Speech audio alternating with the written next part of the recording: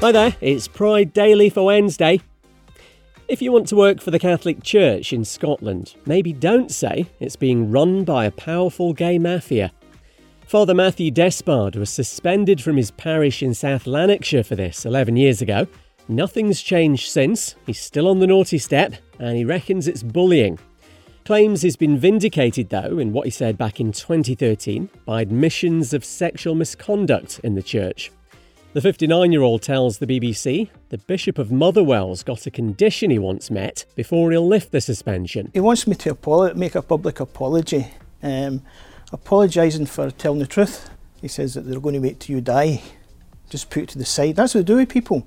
They think you don't exist. It's cruel, and it's a sign of the bullying, what they've been doing for years. Father Despard actually remains employed by the church, which pays for his accommodation, but he's not allowed to say Mass, reckons it's unjust, and he's being silenced by the church.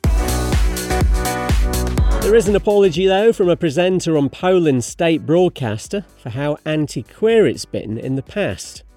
A journalist on TVP Info says LGBTQ+ people have been targeted for years by hateful words, and he's sorry for what he calls the channel's shameful role in this.